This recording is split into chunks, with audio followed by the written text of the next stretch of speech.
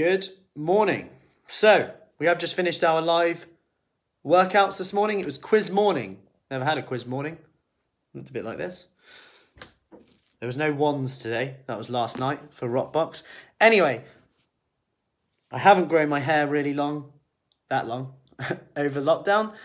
Though it is getting long. I'm starting to tuck it behind my ears. Anyway, what I want to talk about this morning is a little challenge for you. Keep this super quick for you, straight to the point. This is one thing today. Little challenge for boredom eating, for comfort eating that you can apply today.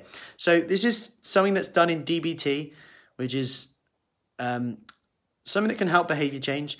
And this is called urge surfing, okay? And essentially what I want you to do, and just try it today, see how you get on and let me know how it goes. And it's something that at least slows me down in certain stages when I'm thinking, oh, kids have left their dinner, shall I go for it or not? Sometimes I do, sometimes I don't.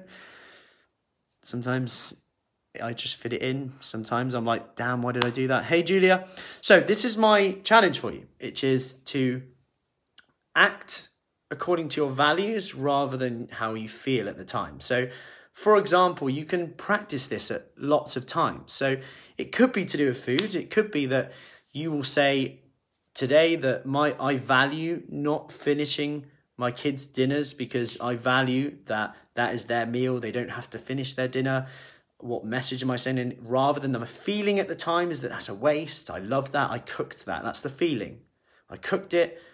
We should finish it. We shouldn't waste food. Whereas my value is, you should eat till you're full up. You don't have to finish everything. It doesn't matter if you leave food on your plate. That's the value. However, my feeling contradicts that. My feeling is that I've cooked it. It tastes nice. It's there. I'm a little bit hungry, maybe. That's the value and the feeling straight away. So you can practice this in other areas too, not just food. So it could be that your feeling is that someone who you're speaking to is wrong, but you value that they're entitled to their opinion. So instead of on Facebook going crazy at someone for doing an opinion, you respect that and you go with your values and you say, actually, they've got a right to their opinion. I disagree with it, but done. Notice the stress difference rather than getting into it. Apply this with boredom eating today. Have a look at the urge. Is that urge to eat? What does it actually mean? Is it coming from how you feel? Is it hunger? Or just because you've got that urge, what happens if you do something else instead? What happens if you don't listen to the urge? What happens if you go and do something else instead? What happens? These are questions that we often don't find out. So it's good to kind of question them. Go down that route. Wouldn't it be fun to find out? Have a look and see. And let me know how you get on. Hope that helps. Have a great day. I'm off to make some breakfast, which is either going to be eggs, bacon and beans, and mushrooms, or